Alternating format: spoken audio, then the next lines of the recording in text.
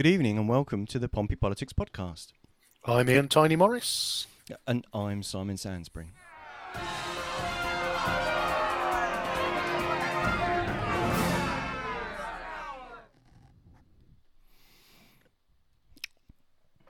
So, Morris, welcome to show 102? 103, mate, 103. 103, I'm always one step behind. You're right, sorry, 102, I beg your pardon. I'm thinking of the post that I did earlier in the week. Sorry. Oh, marvellous. That's right. What have we got this afternoon then, Simon? So today we're asking the very, very serious question about why is it that in the 21st century that streets, bars, nightclubs and other places aren't safe places for women, and why, sadly, it seems to be that actually some of the solutions are still having to becoming, women are having to solve those and make those places safer for themselves. So a very serious topic for us to get into. And we have some esteemed guests joining us to give us some insight onto that issue. Indeed we do, because at the risk of attempting to mansplain an issue, which we know we are not capable of. So welcome to the podcast, Natasha and Emma. So can I just ask you to introduce yourselves, the organisation you represent, and what your interest is in this particular topic. And if Natasha, I could start with you. Hiya, I'm Natasha Lely. I'm the welfare officer for the Students' Union, and not only this became one of my legacy projects was to talk about safety on nights out and safety in the general public. So that's one reason, but in general, just because of lived experiences of friends, family, myself, it is something that we're all passionate about and want to look out for one another on. Marvellous, thank you, Natasha. And Emma. I'm Emma Cherry, and I run a Facebook page called Spike Aware. My niece was spiked going back a few months ago, and it's something that obviously I'm a bit passionate about because not a lot was done about it. No, we'll come on to several of those issues later, Emma, in terms of whether the response is appropriate. I think we were expecting a third guest, Simon. Yeah, we were. So I'm just trying to frantically scrabble around behind the scenes just to see if our third guest was okay. But yes, we did have Mariam was due to join us, who's the co-founder of Portsmouth Black Lives Matter. So we're just trying to sort out the technical stuff behind the scenes. So if I look frantically like I'm trying to do stuff in the background, that's because I am. Marvellous. Do you want me to carry on with the question, Simon, or do you want to cut in? Yeah, so I can start with the first question. So you gave us a bit of a bit of an explanation there, Emma, which was so without kind of we're quite clearly two middle-aged guys, so we're not necessarily aware of actually what are the sorts of situations that women are facing. What's the sort of attacks and harassment that are getting reported? Would either of you want to go first on that one? I don't know if Natasha's had more insight. I think it varies because there are day-to-day things that happen that people report as long with more serious issues. So it really does vary. So there's what you would call less serious issues that are such as catcalling, things like that, to the more horrific sexual violence. And it really is that all sexual harassment, but there is just a varied one.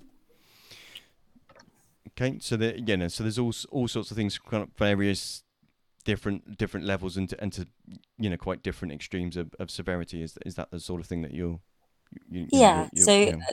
most women could, and many men will be able to say about that they've experienced some sort of sexual harassment in their life. So it really does depend on their own experiences, and it will be, things such as catcalling or touching or grabs, which are quite often daily occurrence for some people. And then there will be the more serious ones, such as when people have been spiked, and as you said, Emma, and then sometimes after that, incidents will happen, such as rape or other violent acts. Okay, thank you very much. And Emma, did you have anything that you wanted to add on that one? I think, I mean, just like Natasha was saying, basically there's, sorry, I've just read the message, sorry.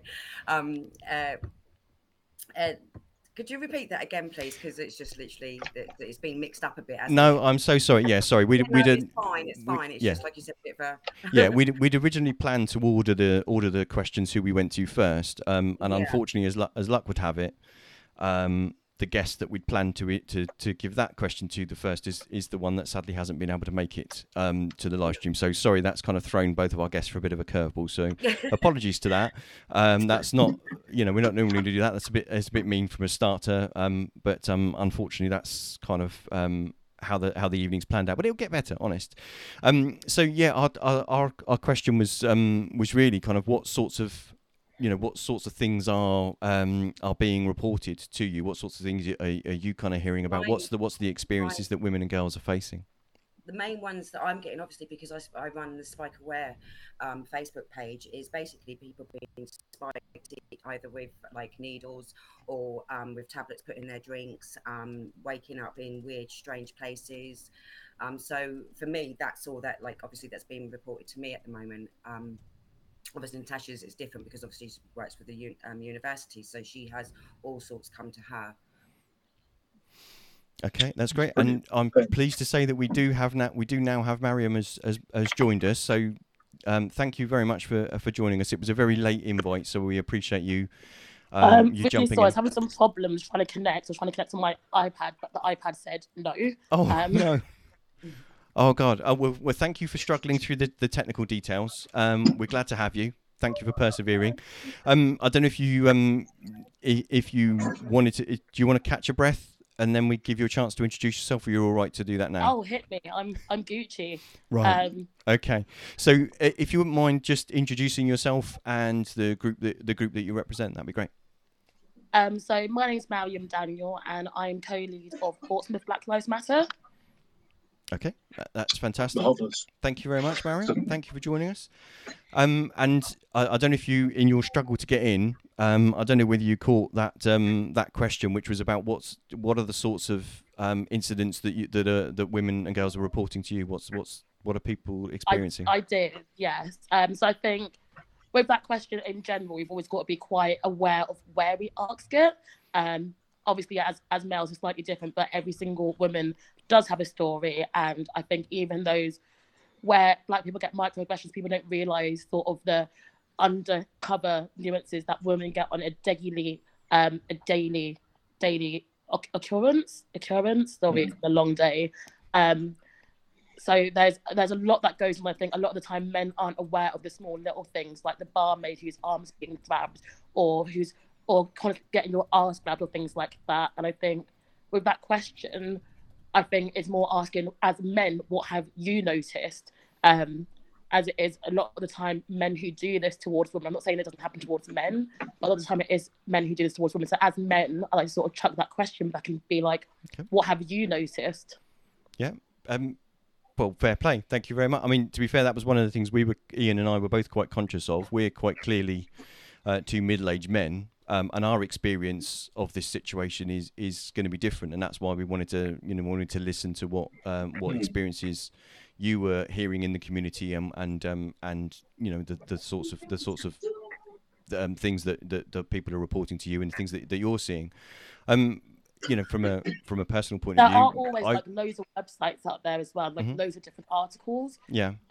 I always get people ask me questions about being Black, and I always use a response. There's Google, and I say to women, if a man asks you about what it's like being a woman, use a response that there's Google, that we don't have to go through our trauma to always educate someone. Sure. Fair enough, and I appreciate that. We're here to make sure that you've got there's time and a space for you to be able to actually get that view across and to help us educate people. And that's kind of part of the thing. So we appreciate you sharing those experiences with us, because that hopefully will help move the education yardstick, as it were.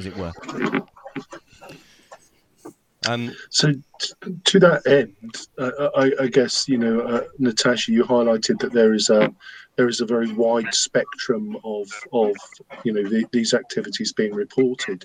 When they are reported, what sort of support do women receive when they come forward? So once you report it to the police, you get allocated a single point of contact as an officer. So they support you throughout it. They'll explain what's happening at each step, answer any questions you might have. With your consent, refer you through to specialist support advocacy services, such as an independent sexual violence advisor, and they also offer kind of suggestions to use rape crisis or victim support and that sort of thing.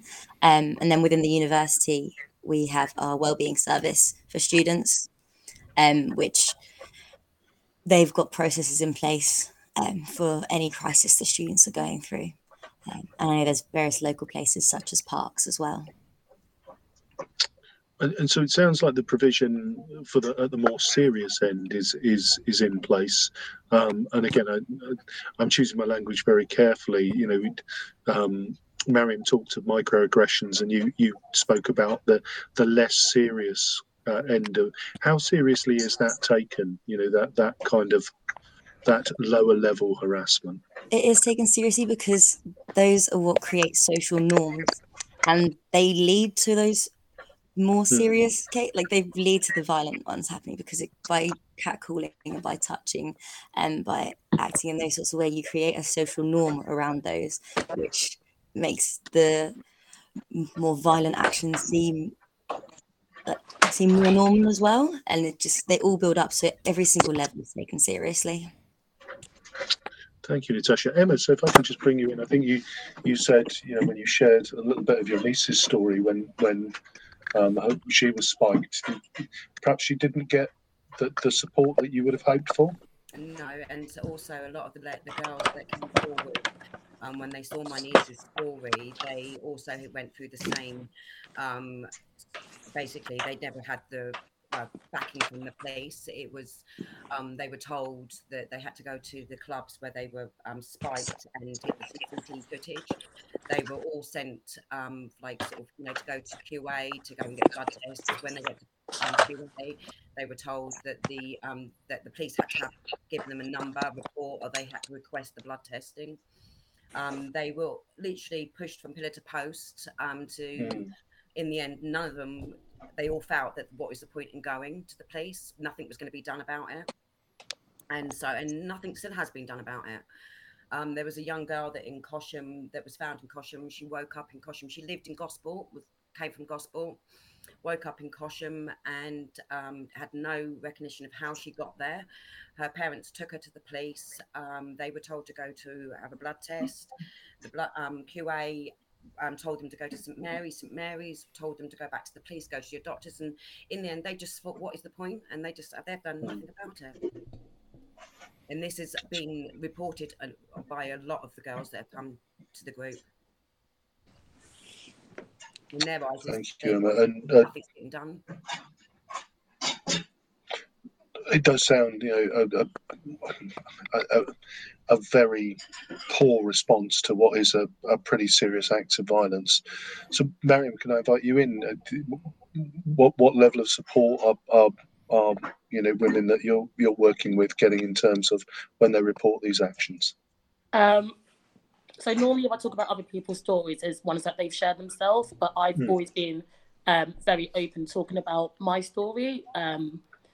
A lot of the times when it is at the extent of rape, sometimes it is by people you do know most of the time. Sometimes it isn't. And I think people don't realise that. No one talks about that there's no actual way to recover from it. In my case, when it happened to me, I didn't report until 2 months later. And so I saw the person in a club. They tried to say hello to me, and then I hit them, which I'm not a very violent person, and got me kicked out. And security's reaction to that was just tell the police. I then went to wellbeing as I'm a student, as Natasha said, and they helped me get in touch with Treetops. And then with Treetops, it was scary for testing, but they helped me do my videos there, and I got allocated my actual officer, who was great. But unfortunately, the officer changed, and there was where the legal system is so naff, to put it simple, nothing ended up happening. but the counselling that I received from Parks did help. But that doesn't mean justice. And I feel like if I talk to someone, I always say go to Parks, go to wellbeing, because it's so important to be able to heal from it properly. And there's no correct way to recover from it. But it is a really traumatic experience for anyone to go through. It's a violation. And Mariam, thank you for sharing so openly. And what we will ask is that obviously when we put this episode up as a podcast, we will obviously include any and all links to those support organisations who can support anyone who's experienced something this terrible. Okay, thank you both. So obviously, to spiking someone's drink is obviously it's effectively poisoning them. So we talk about what experience are women facing when they try to report those things. But in the circumstances where a case does get taken forward and criminal prosecution take place, what sort of legal deterrent is there? What sort of sentencing would someone be likely to face if they were found guilty of that sort of thing? And if I can direct that question first to Emma, if that's okay. It holds a maximum of 10 years life sentence. 10 years sentence. But the thing is, since 2015, there's only been nationally, the newspapers have reported only 102 cases that have actually gone to court. So as a deterrent, I don't think really, to be fair, it's the years, it's perfect, but unless it's people are getting prosecuted, what is the point? There's no point to it. That's a horrendously low conviction figure, isn't it? So that's just the number of cases. That's not even the number of convictions. Exactly. I don't really quite have words for that. That's but that kind of speaks to convictions. Yeah. Nationally, that's what the newspapers have reported. Yeah. But literally on my group, Facebook group, I've got like over 300 followers. A majority of them are young girls that are too scared to come forward because they know nothing's going to get done about it. This is, the issue. It's okay, when some girls have gone forward and they've reported it to the police, and basically they've been chucked from pillar to post of what they should be doing. They just give up. Who's going to believe them? That's the majority of what it is. Who's going to believe them? Yeah, that's again, that's a horrendous situation, and you can, if they're not, if what you're saying is when they do come forward, the response that they're getting from the police isn't that helpful, and they're not being believed and not listened to and not treated in the right way. It's just a shocking kind of unseen thing. Is there? And would either of you like to come in any further on that? I would say going through it, it feels like you're almost a victim. Not a victim, it feels like you're the perpetrator. Actually going through it with the police and reporting my case and it being taken nowhere. The amount of different questions they ask you, it feels like you're the one that's done something wrong. And I don't blame people for not wanting to go forward when you see the cases, such as what underwear are you wearing? Also, as the one that's the victim, why do we have to feel like we've done something wrong when you are a victim? Like, cases of spiking have gone up. I think in the last 2 months alone, there have been 200 cases of spiking reported. It's almost like nothing we can do is protecting us. And the legal system also isn't protecting us. I think now is many have to start educating themselves, because what else can we do? It's gotten to the point where we are now being injected because covering our drink just isn't enough. So I think it's women are doing everything they can, but it's not women's faults. No, it kind of speaks to, if I can, I'm not wishing to put words in your mouth, but it kind of seems more systemic than, it 100% is. That's because it is. Yeah, that again, that's just absolutely terrible. At the end of the day, if the answer is, oh, just cover your drink, or I know kind of the injecting incidents that I saw reported on the news. Because kind of the suggestion was, wear a denim jacket so it's harder to inject you. That can't be a solution. Start telling men more, because the law isn't protecting us. No. And we're trying to protect ourselves. So we need men to start educating their friends, because if every woman has a story, it's what else can we do? We've done all we can. Yeah, and thank you. That's again, it's a horrific an horrific thing, and it just kind of beggars belief, really. And that's kind of the point of our podcast today, was that we were talking about, how is it that in a civilized society that actually, potentially 50% of our population are at risk of this sort of harassment and attack and maltreatment in public places, and how is that not a thing people are screaming from the rooftops about it going on? Natasha, was there anything you wanted to add onto that one at all? Other than echo everyone else's points and everything they've said, but also it is really hard to report incidences, and many don't feel like they're being taken seriously. But if something has happened and you do feel up to reporting it, I would just still encourage people to report it anyway, because even though it could go to court, and there could be another person prosecuted for what they've done. And I guess that's kind of the only thing I'd like to add on to that, is if you are able to and you feel up to it, then do try and go through the reporting process. Can I just add on to Natasha's point as well? Is Sure. that even if it doesn't go anywhere, that will still be on a person's report.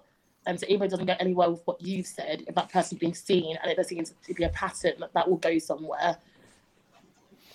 Okay. I was exactly for that. The more people that report it, the better chances of getting something done about it. Exactly that. So I guess that if every report generates at least a crime number, then the weight of statistics will eventually, will bear out the seriousness and the frequency of how often this kind of thing is happening. Is that correct? Oh. You're both nodding, but I think until education is being brought in, no.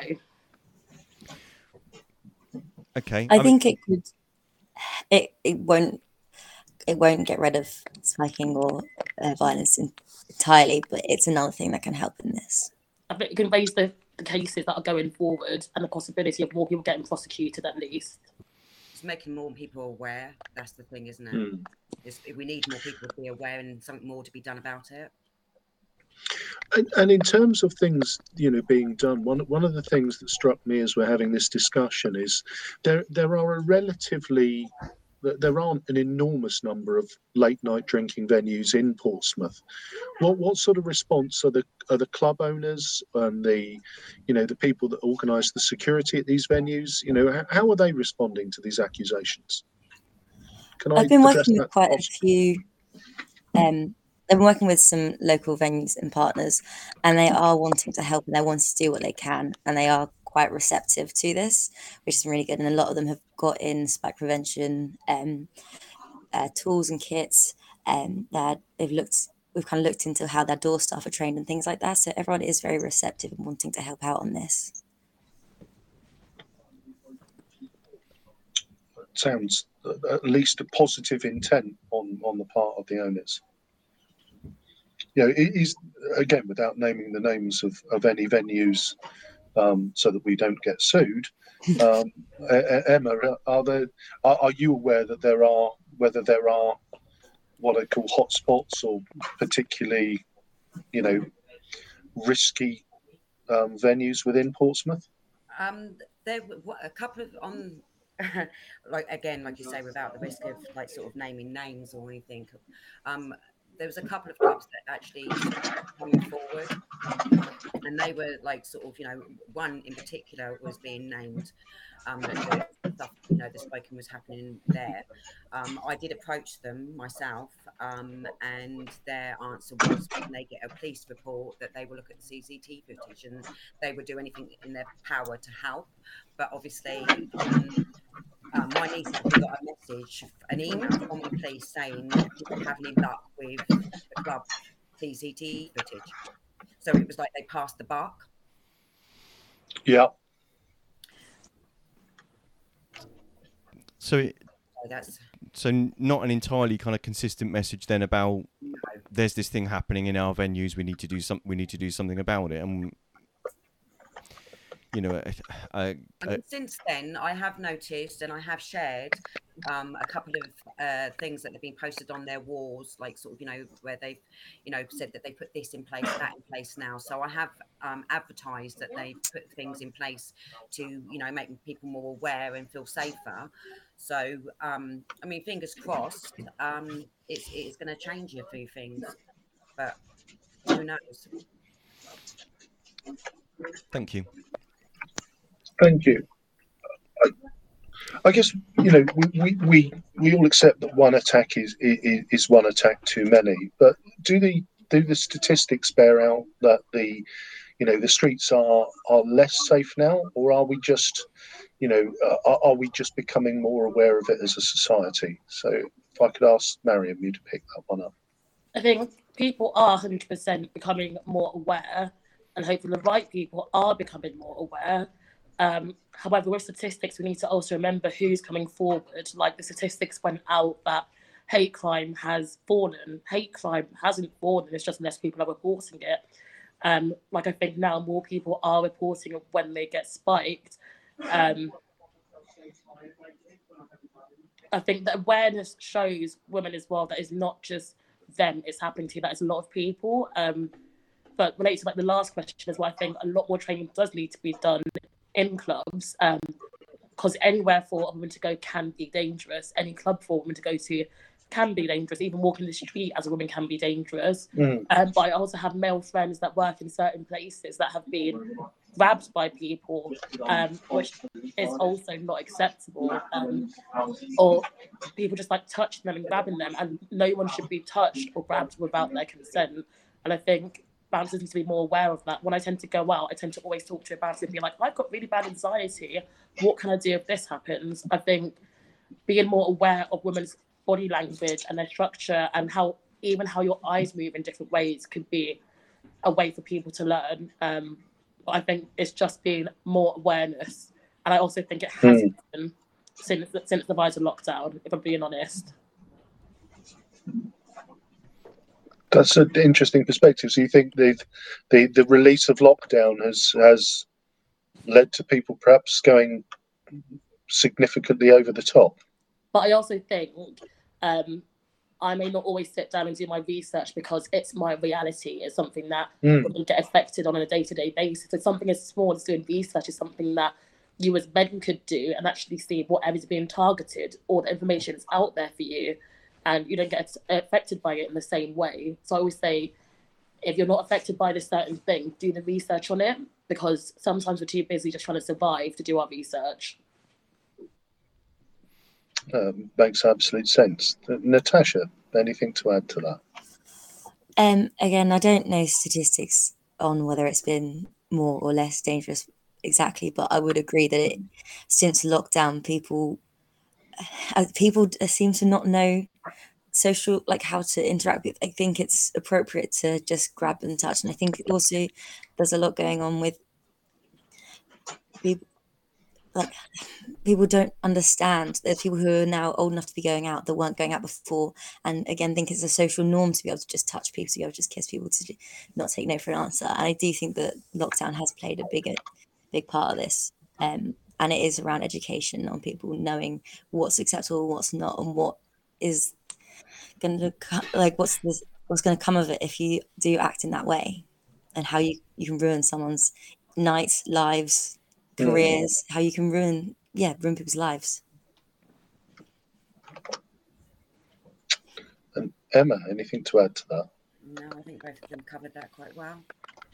Perfect, thank you. Okay, so thank you. So following on from that, I guess, is the experience in Portsmouth, is that indicative of the country, or is how does this city compare to the stories, even if you don't necessarily have the statistics, how is that compared to the what you're hearing reported kind of elsewhere? If I can direct that first to Natasha, if that's all right. Oh, sorry, that froze for a moment. Yeah, sorry. Did you get that? All right. I would just with with how safe Portsmouth is in comparison to the rest of the country, it's everywhere you go, you feel the same. It's not, there'll be some areas that feel safer than others, but it is the same in all cities. And for exact statistics, I don't know them, and it'll probably be a question for the police on that one, really. Yeah, that's fine. Thank you. Did Emma or Mariam, did you want to come in on that one at all? I mean, From what to be fair, what I've heard is there's quite a lot going on in Plymouth with exactly the same things that are going, like obviously that are going on in Portsmouth and Scotland, and so I'm assuming that it's literally exactly, it's just as bad for everyone. So we'd go as far as to say it's a nationwide endemic. Yeah, nationwide. Yeah, definitely. Okay. Thank you. Mariam, yeah, so I think as a woman, we also realise that nowhere is initially safe for us, whether it's the workplace, a meeting, or going on a night out. So I think asking a question such as, is Portsmouth safe or not as safe as anywhere else, seems like an easy enough question. But as a woman, the truth is nowhere is safe for us. No matter where we go, there's always something we can run into, and we've always got to try and protect ourselves, even from those things as minuscule as someone thinking they can touch your leg. Or I was at an event the other day, someone thinking they could put their arm around my shoulder. It's just like, no. I think teaching consent is such an important thing. Mm-hmm. A lot of people relate consent to sex, and so it could be something as simple as like the TV show, or whether your child wants a hug from someone. And I think the younger we teach consent, hopefully the better outcome we'll start seeing. Yeah. Just that kind of fundamental basic concept of, consent. Consent. Just, before you. Have you asked the person, do they want this? Do they not? And also understanding sometimes people aren't in the right state to give consent. I've had friends that have been absolutely plastered that want to get with me. I put them to bed, have sat on my floor for the night, eating pizza on my phone. Not because I didn't find them attractive, but because they were drunk and I was sober. And as a sober one, I refuse to sleep with someone who's drunk. Indeed, and that's the as you say, they're not in a position to give their consent. So it's in a sense it's informed non-consent. So therefore, Okay, thank you.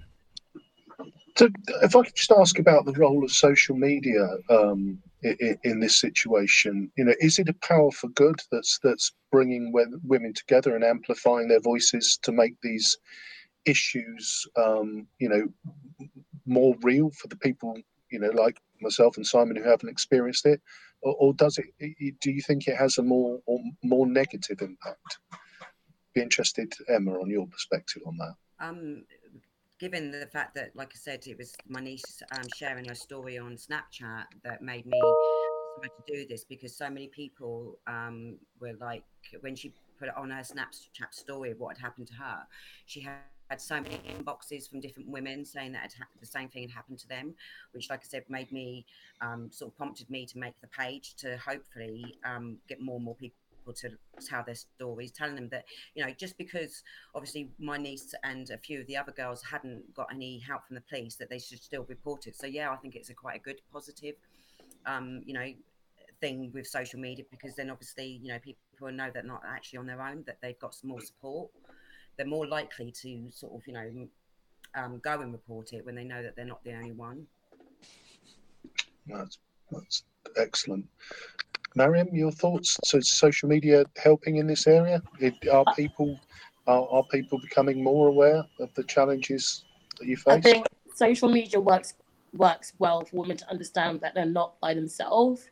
But I think it only works if people diversify their feeds. So how many women are you guys following that share stories or that share what happened on their own accord, it being their choice to share?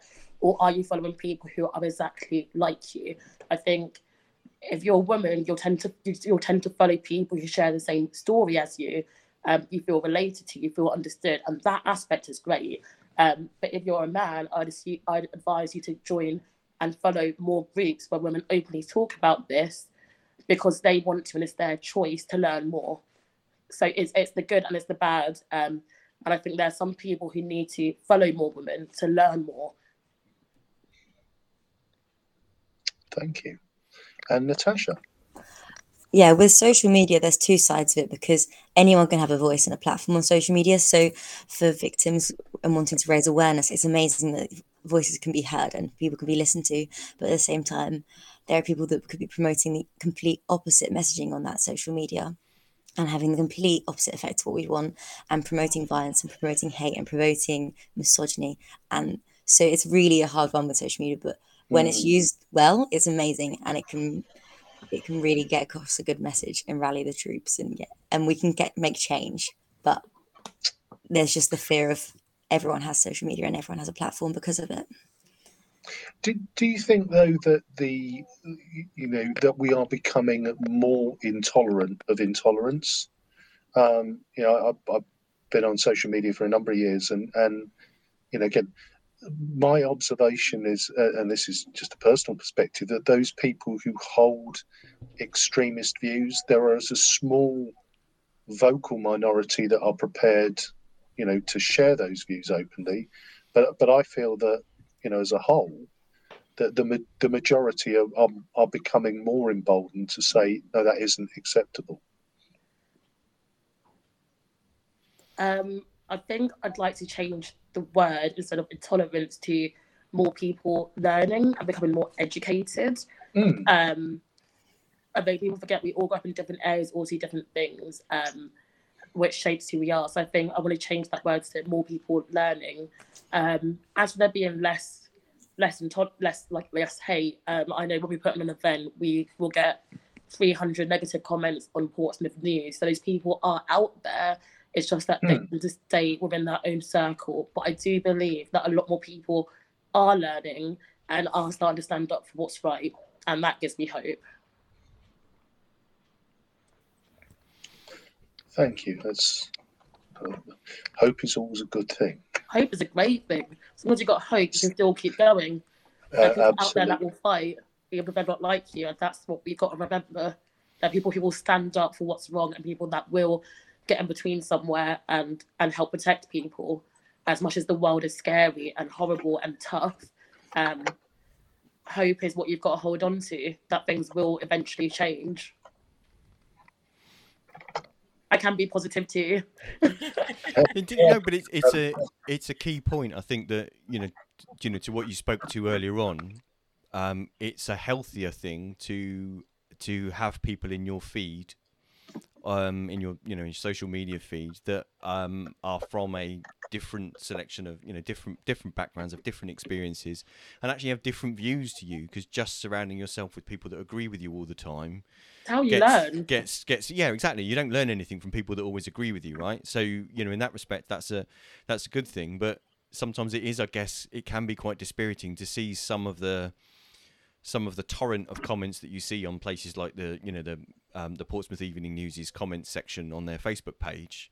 And although those people might shout a lot and shout often, hopefully they're just a large gobby minority. Hopefully.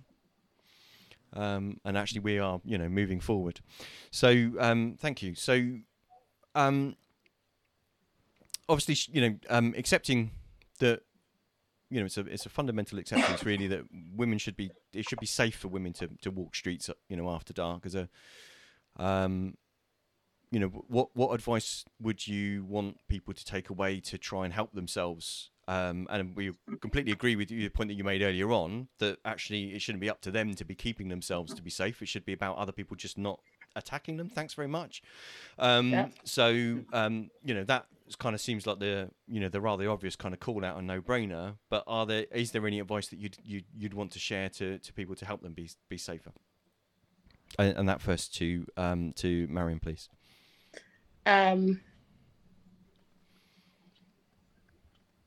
Tell your friends not to abuse, rape, and spike. I think it's been shown that women can do as much as we want to. We can have our keys in between our fingers.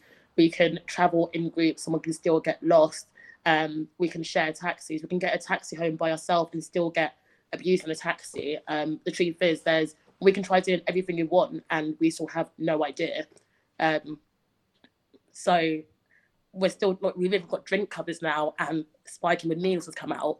after we've covered our drinks. So there's more and more things coming out, the more we try to protect ourselves. At this point, I say, no, just teach consent and teach people not to spike. Talk to your male friends. If they say something that sounds like a joke, that isn't a joke, you need to call them out on it. We need to start calling people out on it. That's the only way to truly keep us safe now, because if you hear your guy friend saying, yeah, I had sex with this girl the other day, she was wasted, you need to call him out. You need to ask him about it, because we're the ones who are going through it. It's oh, I put something into this girl's drink. Instead of ha ha ha, no, call them out on it. Call them out, because we're doing everything we can, and it's still clearly not working. And the law doesn't look after us, and it's hard for venues to look after us as it is. Thank you. Emma, did you have anything you wanted to add to that one? No, I think she's added everything. But I mean, again, like you said, it's just basically that us women, we've got to stay vigilant.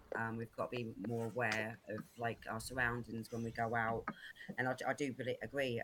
It's not fair that we have to do it, or you know, we can't go out and enjoy ourselves. So again,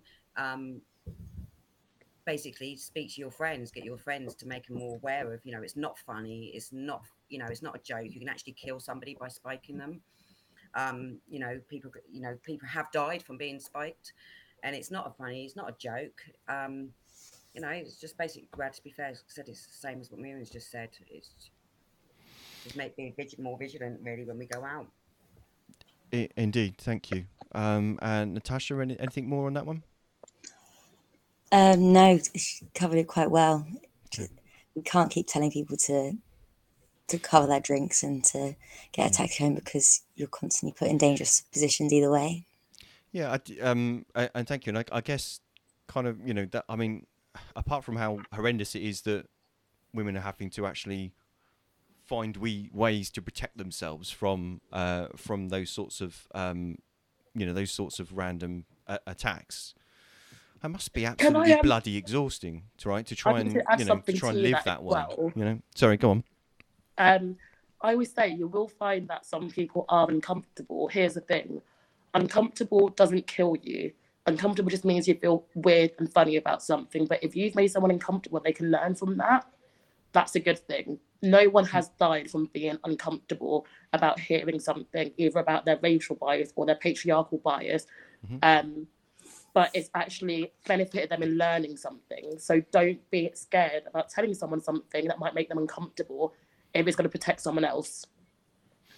Okay, thank you. That's really powerful.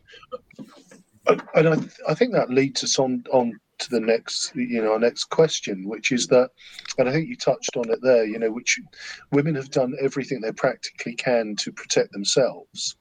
And practical questions of what men, what do men need to learn, and how can they act as allies in this way? And I guess my other question to that is do you believe this is a generational thing? This is a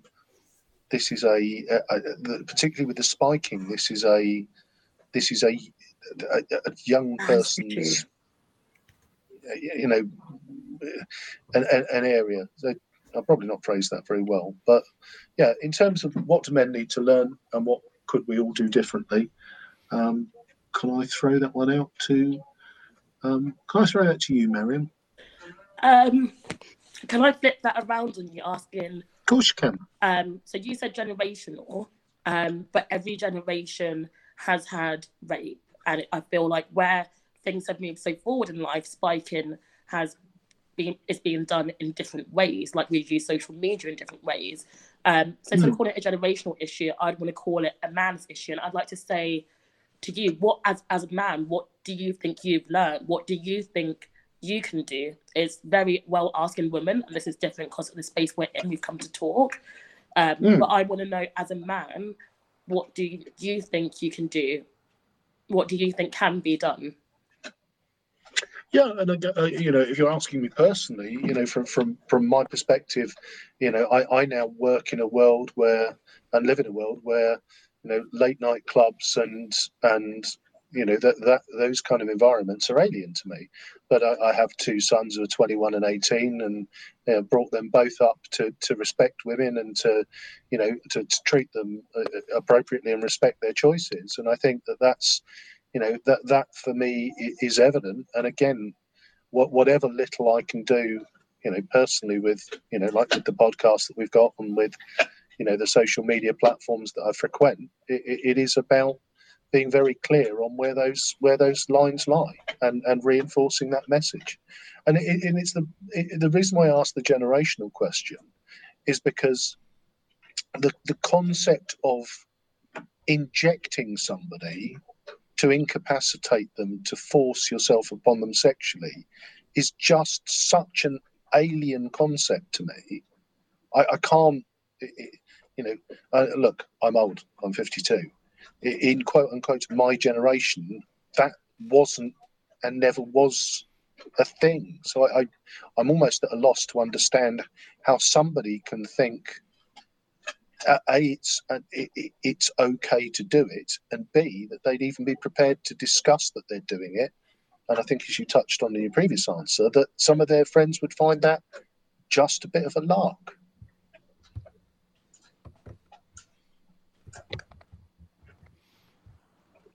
I think that was quite a good response. I think also with your son is talking to them more. And I just want to say there's a comment from Colin, and no, Colin, I'm aware that guys are spiked too, and it's horrific and it's wrong. I know that females do it as well. The reason I call it a man's problem, it's looking at statistics, is that it is a lot of men doing that. However, if you have been spiked or abused as a man as well, please do go to parks and get the help, and please do speak out. I know it is harder for men to speak out, and that's because of patriarchal issues. That's because of how men have treated other men. It doesn't make you any less of a victim, and men can be a victim too. So no woman who's a feminist has ever said men can't be victims. And I do urge, like, if you can, do report it, because you might be the voice that other men need to hear to know that they are victims.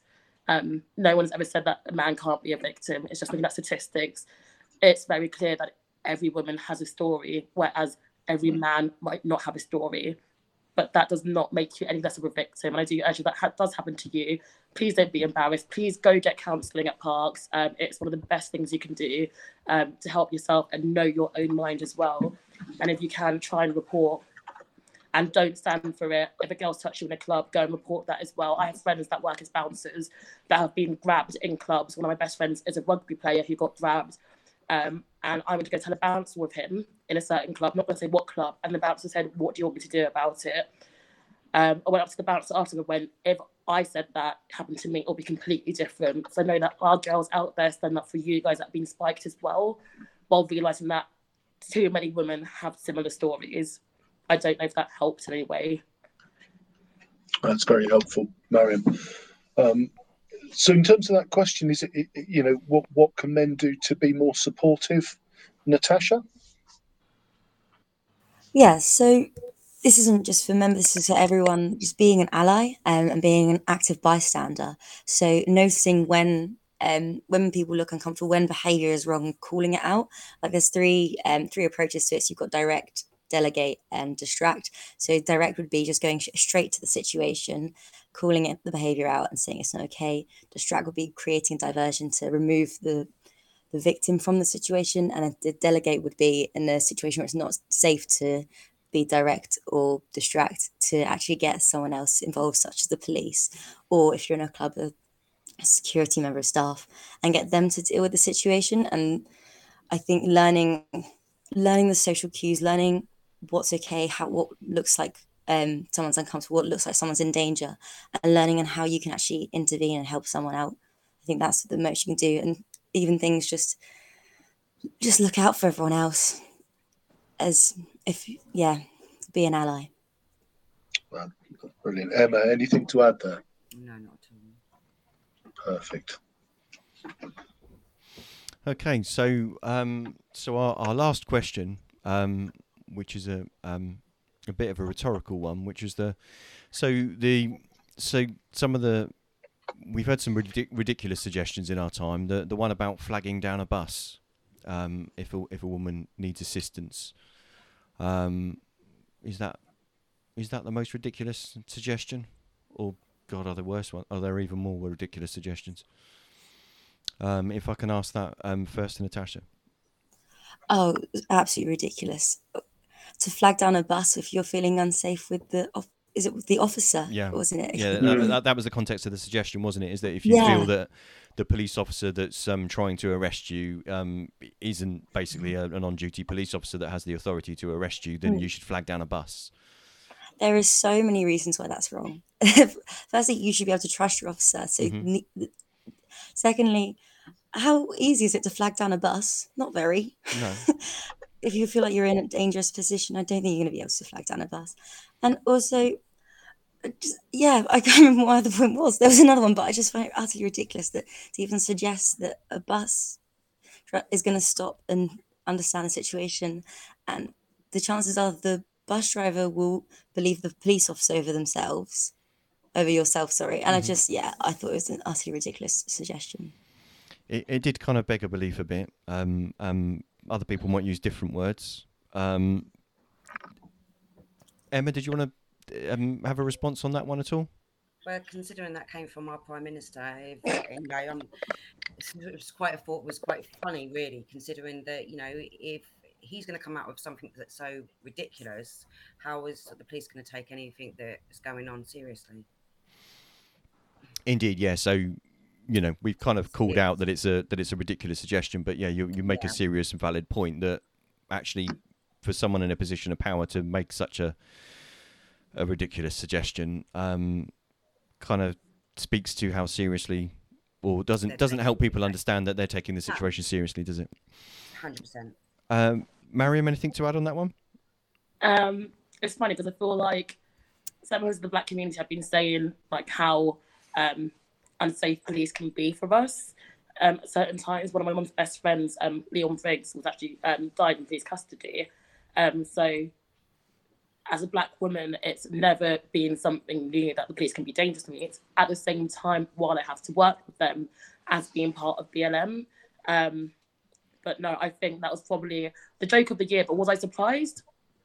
To be frank, no, because the people that say this and the people that give these options don't walk in our shoes and don't live our life. So was I surprised? Absolutely not. Thank you. So would like to thank you all for contributing to what is a very serious topic, and thank you all for sharing so openly your different stories. Just as we come to the end of the show, just want to give you all a final chance. Just is there anything that you'd like to add, or you think that our listeners would benefit from knowing or learning? And can I start with Natasha? I think we kind of covered a lot.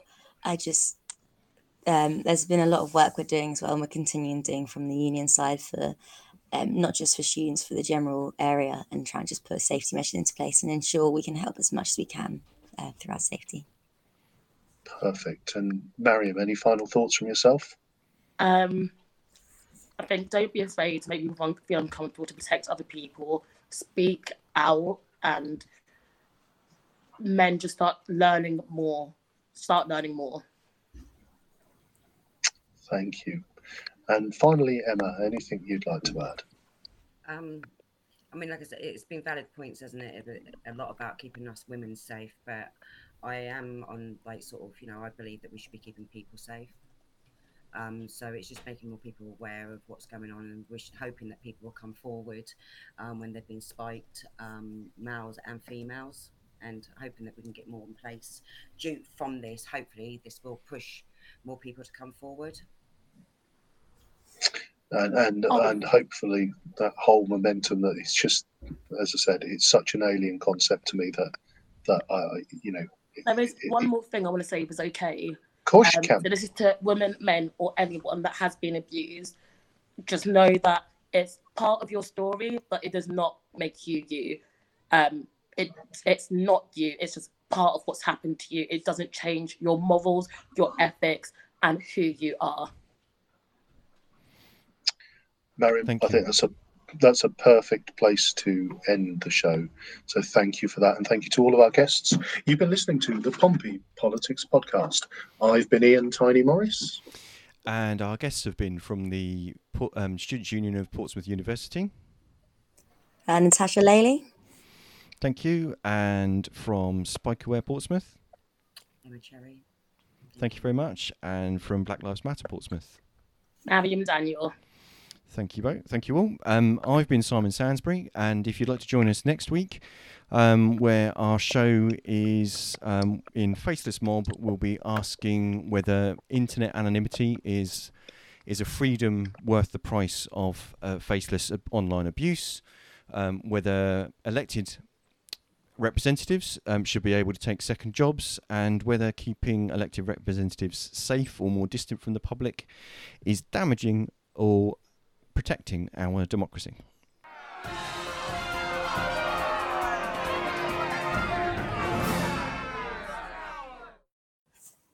Thank you for listening to this episode of the Pompey Politics Podcast.